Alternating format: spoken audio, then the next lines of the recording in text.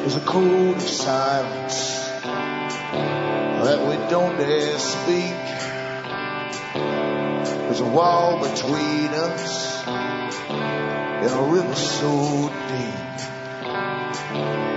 We keep pretending that there's nothing wrong. There's a code of silence and it can't go on.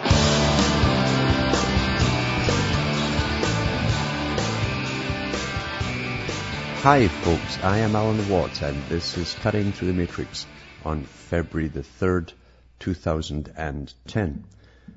For newcomers to the show, look into cuttingthroughthematrix.com website, scroll down the front page, bookmark all the other sites I have listed there for future use. You'll need them once in a while when the big sites go down. And remember, these are the official sites, cuttingthroughthematrix.com, there's cuttingthroughthematrix.net, .us.ca, Alan Watt cuttingthroughthematrix.ca, there's cuttingthrough.jenkness.com, and there's Alan Watt Sentinel.eu. The last one is a European site, has all the audios for download, it's the same as the rest of them, but it has the addition of transcripts of a lot of the talks I've given over the years, and you can choose from the various languages of Europe. You should print them up and pass them to your friends. I always say this is the tin can moment. I should have to get a tin can and put a couple of cents in it and rattle it here to remind you that you're the audience who bring me to you. I don't get paid by anybody else to promote anything. That's how most shows get their cash. They bring on guests and so on who will really, they're there to sell you something at the end of the show. So it's up to you to keep me going. And in this way too, remember too, I'm unfettered in a sense. I can say a lot more about different topics that can be kind of iffy at times. So if you can keep me going, that's great. So you can find how to do so by going into cuttingthroughthematrix.com, buying the books and so on I have for sale, or donating to me. In the US to Canada, personal checks are good. International postal money order is good from the post office if you don't have a bank account. Cash is good. Western Union, MoneyGram is an alternative as well, or PayPal. And remember too, with the PayPal button on the website, you can also order, just send off the PayPal donation and then send a separate email to me. Same outside the Americas, Western Union, MoneyGram, Cash, or PayPal. It's up to you how you want to do it. For those who get the disc burned and passed to them, and they don't play them on the computer, they use CD players at home, you can get in touch with me by writing to Alan Watt, Site 41, Box 4, Estaire, which is ESTAIRE, Ontario, Canada. The postal code is P as in Peter, the number 3, E as in Elizabeth, the number 4, N as in Nora, the number 1, P, 3, E, 4, N, 1. And synchronicities is something that's interested me my whole life. When I used to wonder if things just popped up across the world, the same topics at the same time, by chance. Or does the media get bored with the same old stories and they all get together and put things out there? Now, sometimes that will happen, and sometimes it isn't just boredom. Sometimes it's collusion when big agendas are being pushed, like global warming and what's supposed to be done about it. That kind of thing happens. But once in a while, you find out that synchronicities certainly do occur. Even in your own personal life, things will pop up. If you're thinking about a particular subject, you might just get an email that day that mentions that particular topic. It might be the first time in a whole year you've heard anybody else mention it. That kind of stuff. But you'll find these things in media, these kind of trends, you call them. And I was thinking of the medical system. And the medical system brought me on to other things. We'll be back with more after this break on this topic.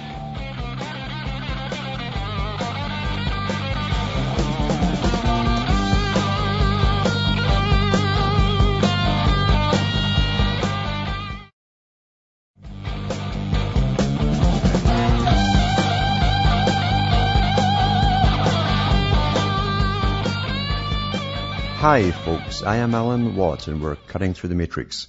Just talking about synchronicities that pop up once in a while.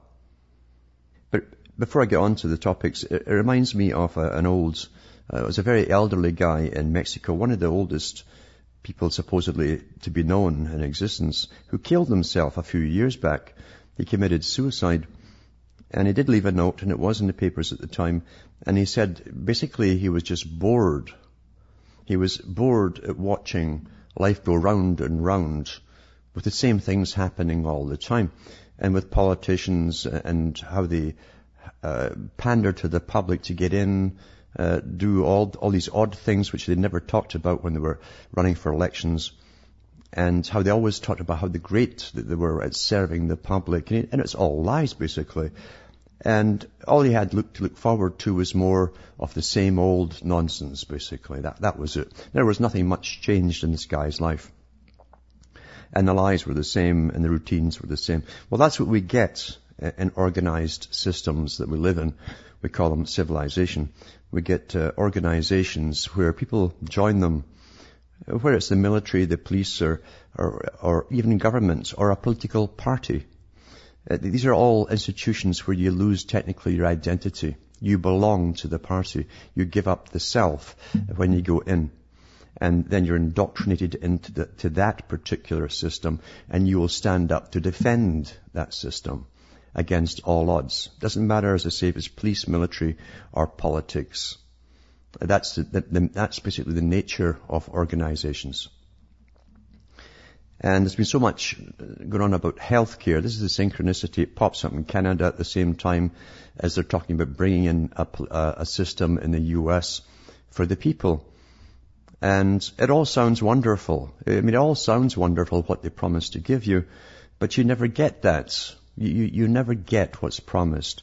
Because when politics runs a system, it comes down to economics. And remember, political parties have agendas.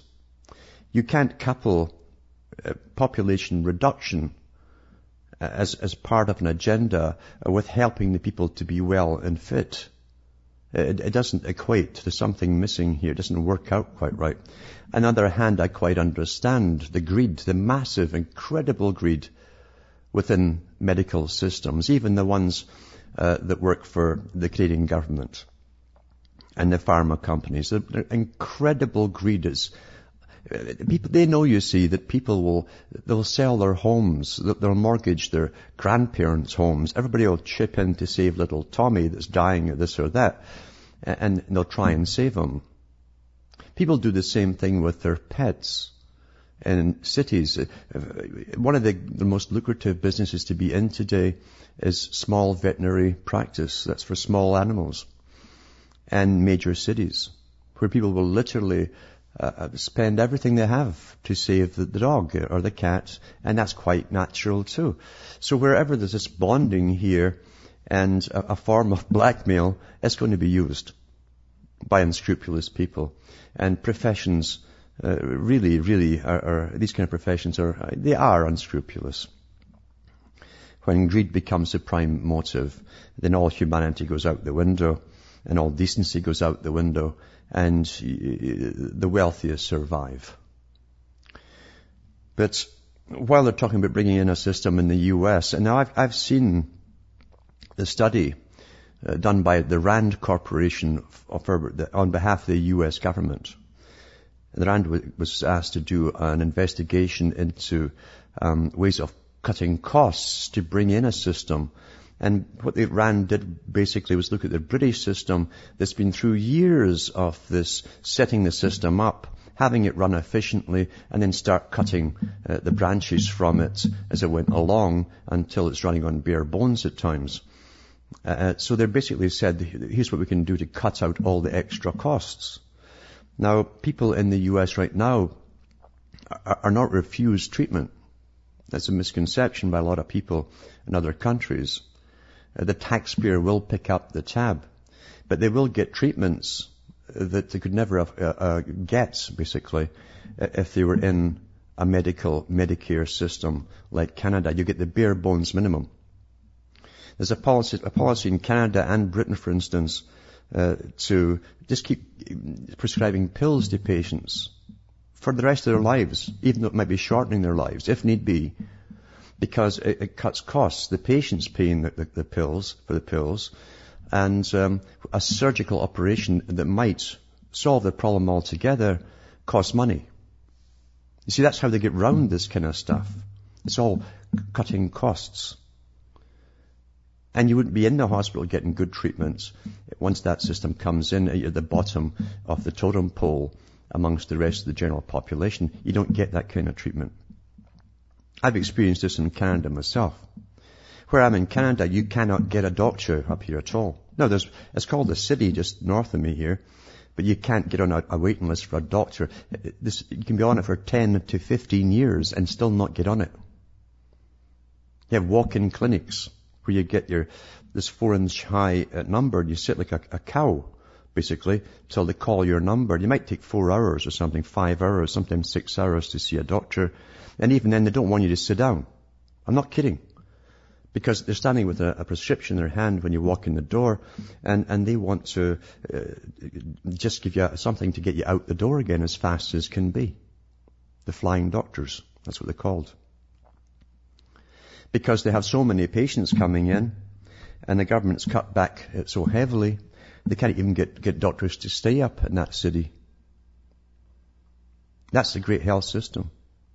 And because of that, people who can afford it, the few who can afford it, go to the States right now to get operations done. Or they could be waiting here for years and they'll die on the waiting list. That's the reality, folks. That's reality. Here's an article here about Canadian politicians who don't wait in a queue by thepatientfactor.com. It says, Canadian politicians without a queue. When you think about our universal health care system, do you ever wonder about the fairness of waiting lists, otherwise known as queues? Our politicians claim queues provide Canadians with equal access, very equal up here, you see, to health care. Do they really? Remember the recent outcry when hockey players and their families jumped to queue for the H1N1 flu vaccine. I don't understand why that caused such a stir, because athletes, like politicians, always receive preferential treatment. Do you honestly think that any of them wait months on a list for an MRI or surgery? Do you really believe that? They wait months like you do? How can you be considered a queue jumper if you are never really in the queue to begin with? In 2007, the former Prime Minister of Canada, John Chrétien, discussed his medical symptoms while playing a round of golf with a cardiologist. He received testing the next day that revealed arterial blockage. Media reported that a cardiologist then requested emergency quadruple heart bypass surgery for the following day. This swift access to testing and surgery helped prevent heart damage from occurring. The Montreal Heart Institute denies that Chrétien received any special treatment, indicating that all of their patients receive the same standard of care. Oh, really? How many other patients are able to schedule their own emergency surgery? On December 11th, 2007, Chrétien appeared on the CBC television show The Hour with George Stroumboulopoulos. And it says, in the first 2 minutes of the interview, we'll learn that after receiving the results of his tests, Chrétien was told that he would need surgery at some point in the future. His response was that he'd like to have it right away, and they agreed to perform it the next morning. When asked why he didn't have to wait on a list like everybody else, he attributes it to luck. Yeah, but he was a good liar. I mean, he lied all the time, the old Gene. The truth is that luck has very little to do with it. Well, in the campaign in 2006, the media reported that New Democratic Party, these are the passive parties but further left than Marx. It's called the National Democratic Party in Canada. The leader, Jack Layton, received a hernia operation in the 1990s at the Shouldes Hospital, a private facility in Toronto, for the very, very expensive. An interesting choice for such a fierce defender of the public healthcare system. Then again, if labour unions helped found your political party, then I suppose you're beholden to them politically and not personally. The truth is that universal health care and its queues do not provide each of us with equal access when it comes to caring for our health. In a 2005 judgment, the Supreme Court of Canada confirmed that access to a waiting list is not access to care.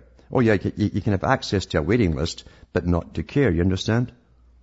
The shameful part is that politicians continue to shape our health policy and promote public health care system whose shortcomings they will never experience. And that's a fact. You see, they don't experience it themselves. And this came to light because we've got this article here too from the Globe and Mail. The heart and soul of Newfoundland politics. Newfoundland's a big province in Canada. This is about basically the premier, or this is like a governor in the States for this huge province. And it says the heart and soul of Newfoundland politics is in for repair. And it's not in his home province or even in Canada for that matter. Newfoundland Premier Danny Williams is scheduled for heart surgery in the United States, a move that throws into question his province's and his nation's healthcare system. A source confirmed to the Globe and Mail late yesterday that Mr. Williams has left St. John's for an undisclosed destination in the US to have heart surgery later in the week. The 59-year-old Conservative left yesterday morning, spokesperson Elizabeth Matthews said, without disclosing his location. While some of his critics were tight-lipped last night, the online public questioned his exodus, why the care he needed was not available in Canada, or whether he preferred treatment in the US. You understand, this is the reality of universal healthcare. Back with more after these messages.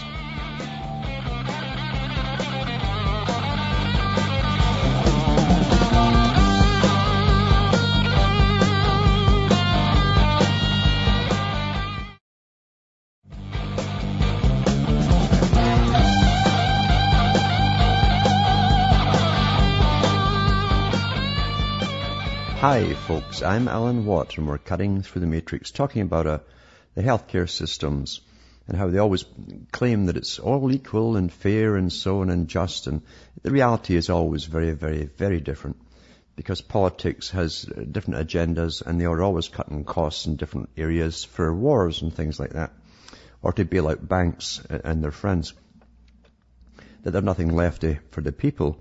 Except on paper, perhaps. But anyway, here's the premier, that's like the governor of of a big province in Canada.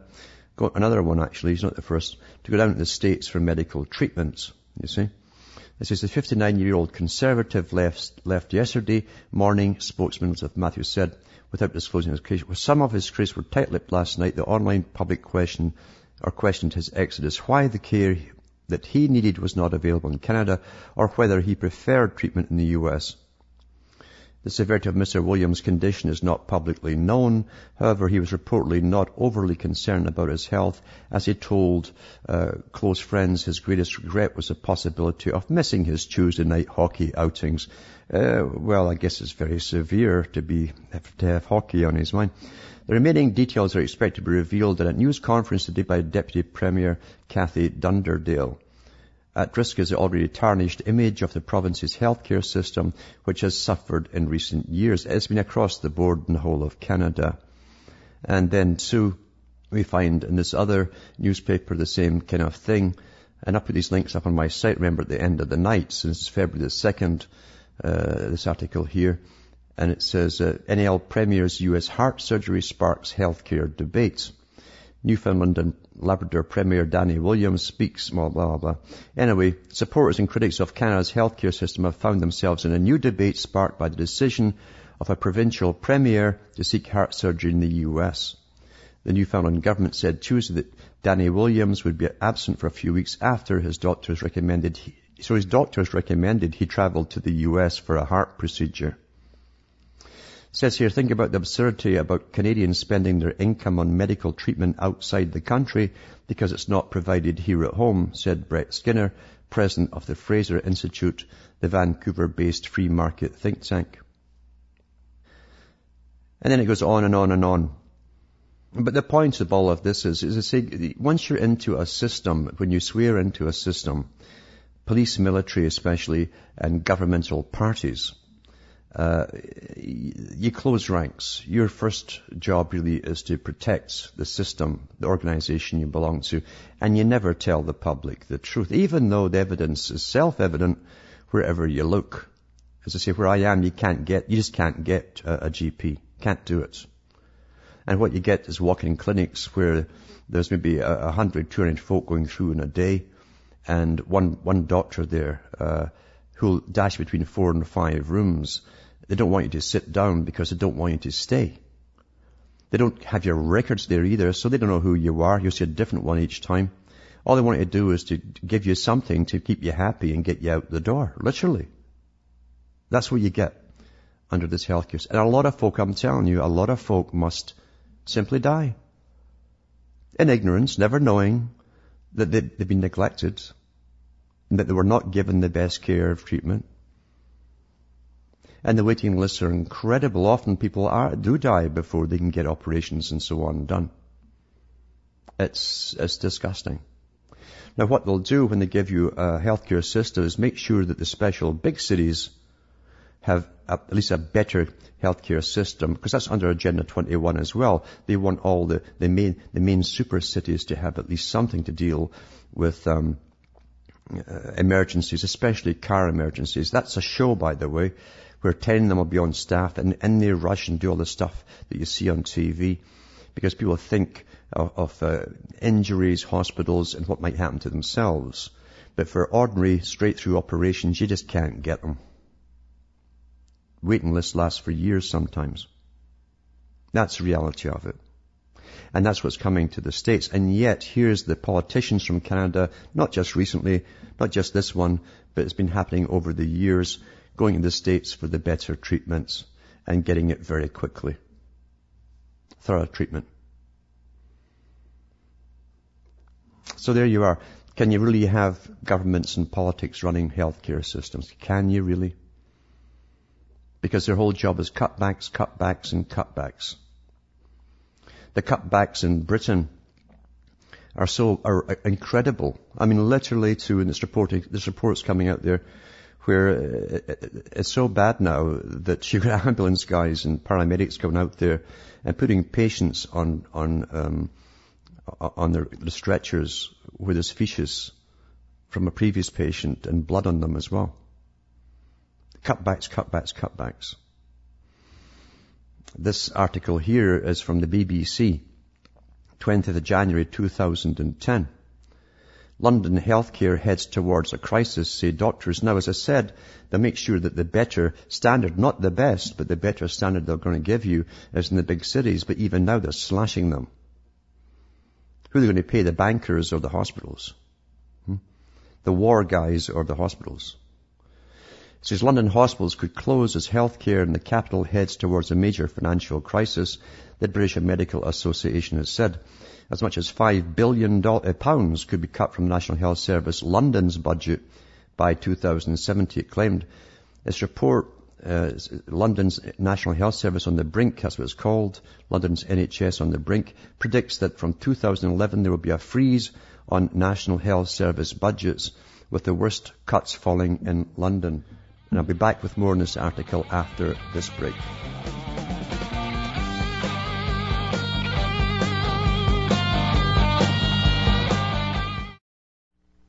You're listening to the Republic Broadcasting Network, because you can handle the truth.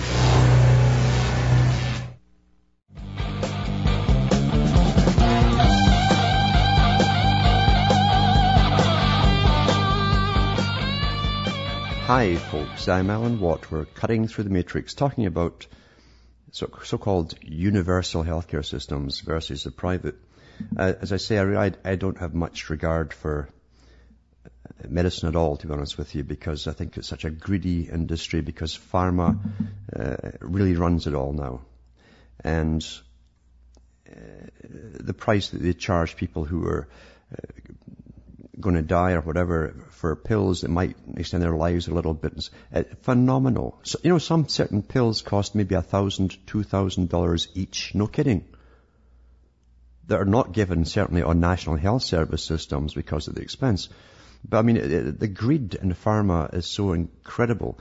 There's nothing wrong with basically the healthcare system. People, per se, it's when government gets involved in it that it goes down the tubes. And they can only run according to the budget they're given. And governments will always slash back on budgets. In Britain, the hospitals were told to increase the number of bed space because at the time I think it was Blair said it should be so, just to keep the people happy. And they took all the trolleys off, or the wheels off the trolleys in the corridors and called them beds. Now they were stationary, right? They were not movable, they were beds. And that's how they got around that. Little wangles to keep the bureaucrats happy, to keep the parliaments happy. You can't do that when you're dealing with people and lives and all the rest of it. You can, as I say, you can certainly get fast treatment and no waiting list really, for tubal ligations, vasectomies, things for depopulation, abortions. But when it comes to regular, because again, you got politics involved then in the medical system, you can't have the two combined.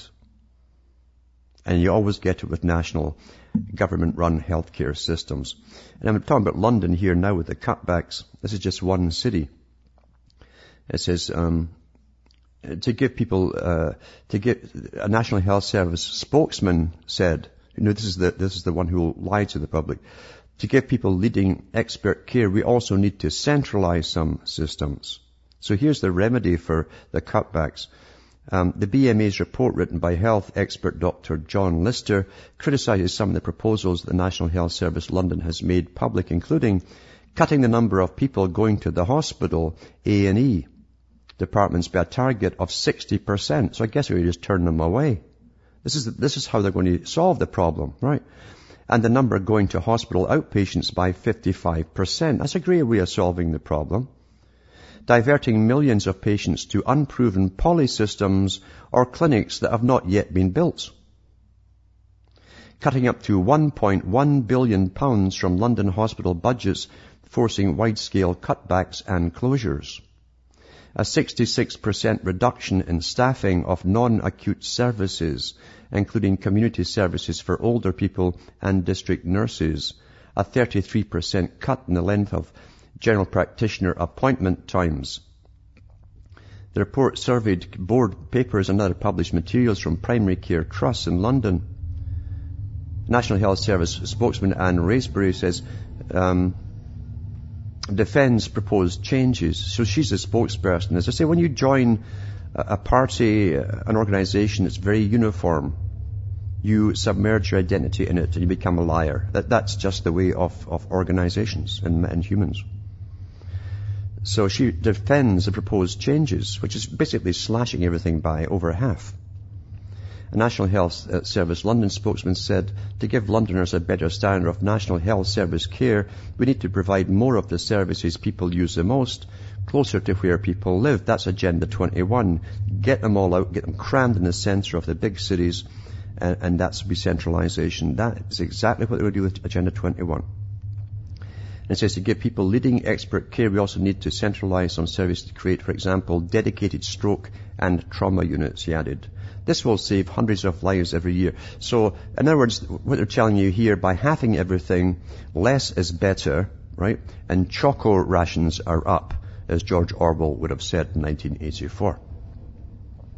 That's what happens when governments run the system. Now, the governments had no problem putting trillions pounds into all these banks across the planets that are just ripped off the general public. No problem. Done so swiftly too, isn't it? So swiftly. But you watch the systems for healthcare crumbling for years, and slashing them, and that's it, folks. That tells you who is important in this system. And believe you me, the bankers won't have to wait in any queue for treatment either. Pretty disgusting, eh? It's pretty disgusting. Now, here's an article here. It's an oddball one. Someone sent me. It's the United States Attorney's Office from Massachusetts, District of Massachusetts. And it's a point to this particular article. January the 14th, 2010. It says, Springfield, anesthesiologist charged with falsifying medical research.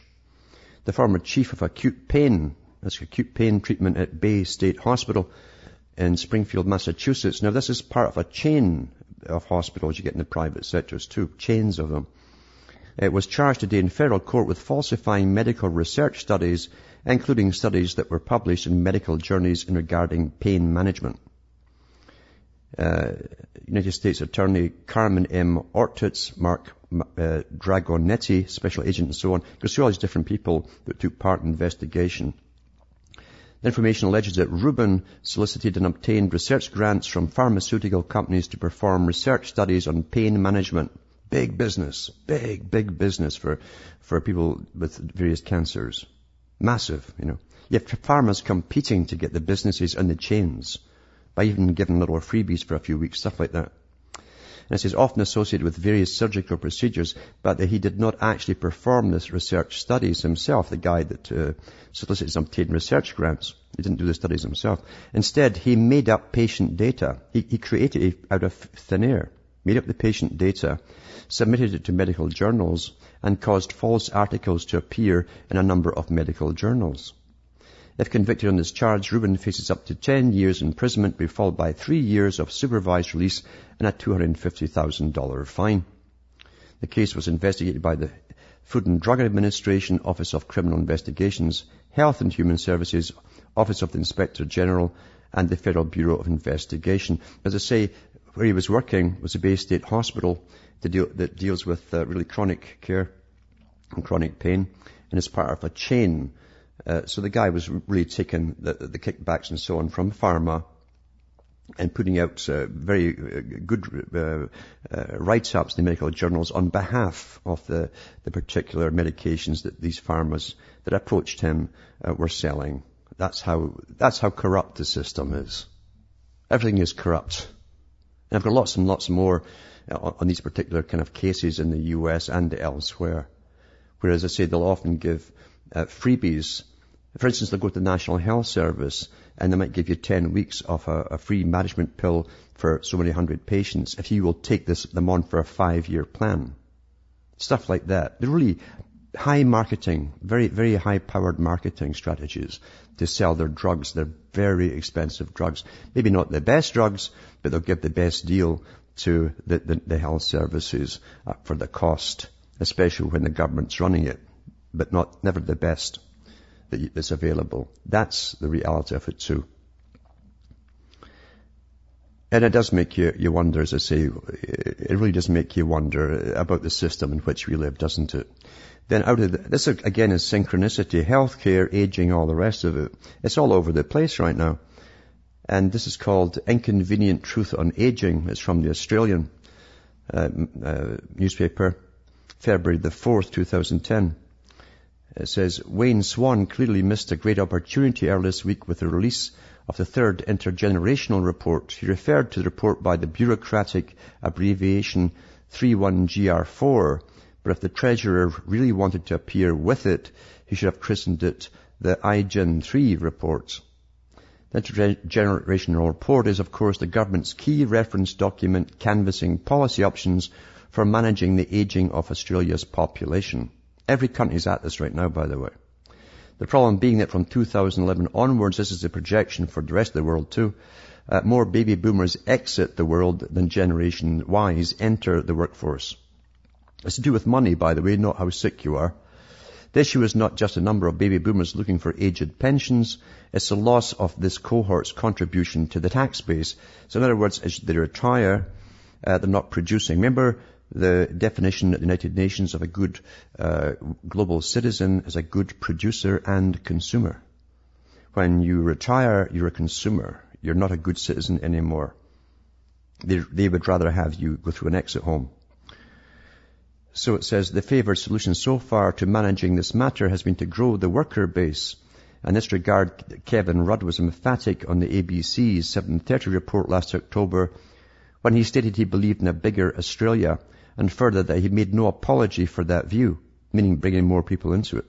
The Prime Minister's comments have sparked furious debate about the sustainability and advisability of future growth. Then it goes down about all the other options that is available. What can they do? Can they have two alternatives? Strong population growth or productivity gains. The astute political preference will be for the productivity option. Strong population growth demands costly investment in hard and often property infrastructure. It also ignites impassioned concern for environmental lobbyists who don't want so many folk on the planet. Not that we should be listening to them in the first place. They're a bunch of nutters. On the other hand, who is going to argue with a policy of better education and improved access to technology? But this raises the question of what is the range of policy options to deal with the aging of the population. And then they go through what the governments consider how to manage aging population. And again, it's all to do with finances. Raise the retirement age. It was already lifted from 65 to 67 years of age. However, by the time many baby boomers actually get to 67, I suspect retirement age will have been pushed out to 70. In fact, with any luck, most boomers will drop dead just short of the line. In other words, you pay all this money into it all your life, and you'll die before you can get a penny back. That's what government honestly really wants. Because they've got other things to do with that cash than dish it out to you every month. That's the reality of the world we live in. For the very naive out there. Now, there's some callers on the line, so I'll take John from Connecticut if he's still there. Are you there, John? Yes, Alan. Good evening. I'm going to be a little bit off topic regarding what you're talking about.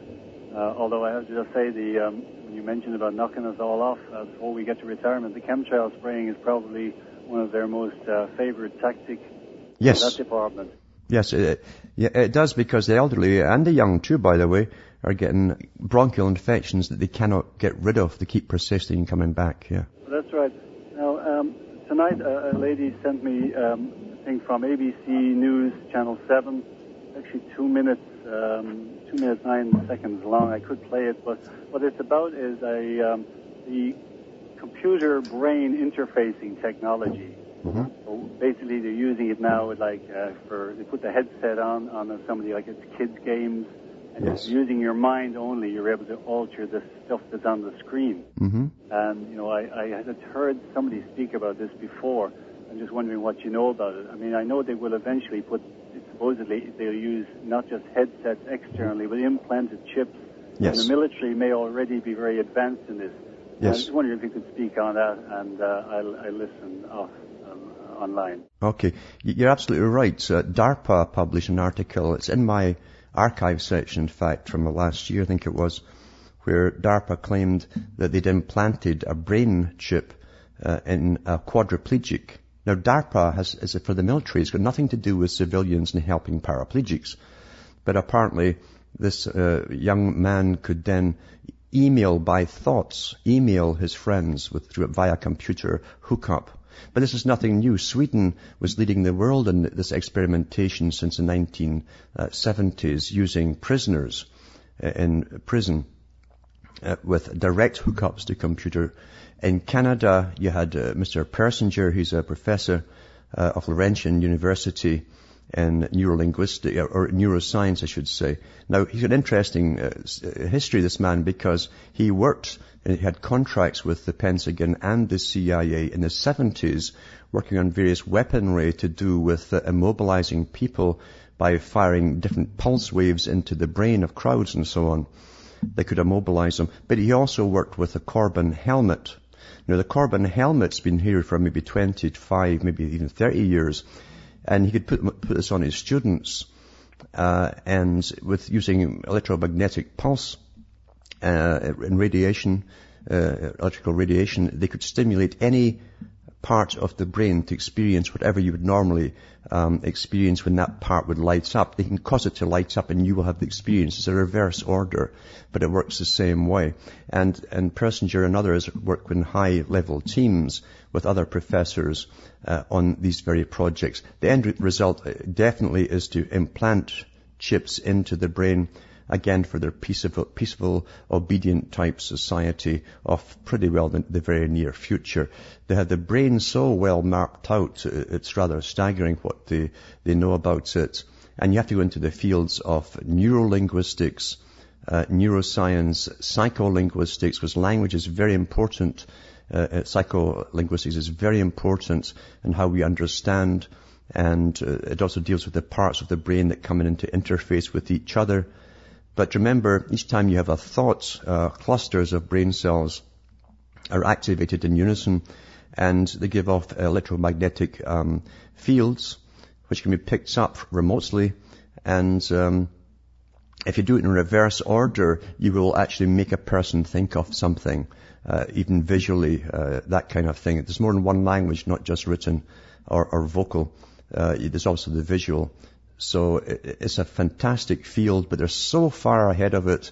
And the chip actually, I'm pretty certain, is ready. If they can implant one to a quadriplegic, they can make him communicate to people. They can pretty well do it with anything. Now remember too, this will be interfaced with regional or local computers. You will not design the programs for the computer. Someone else will, which means that technically someone else is now in charge of your brain. I hope everyone understands that and never forgets it. What a power tool, what a power trip that will be if this is ever put across the world on any large scale at all.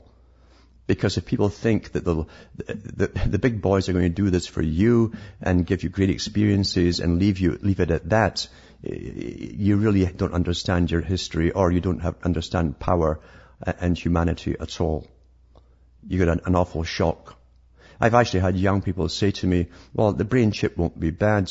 We can go into the Matrix system and fight it from within.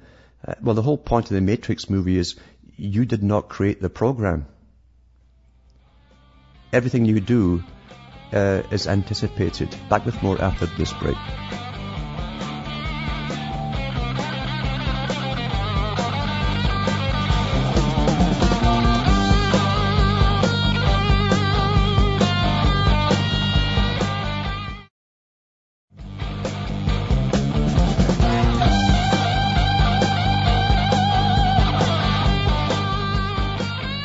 Hi folks, I am Alan Watts and we're cutting through the Matrix.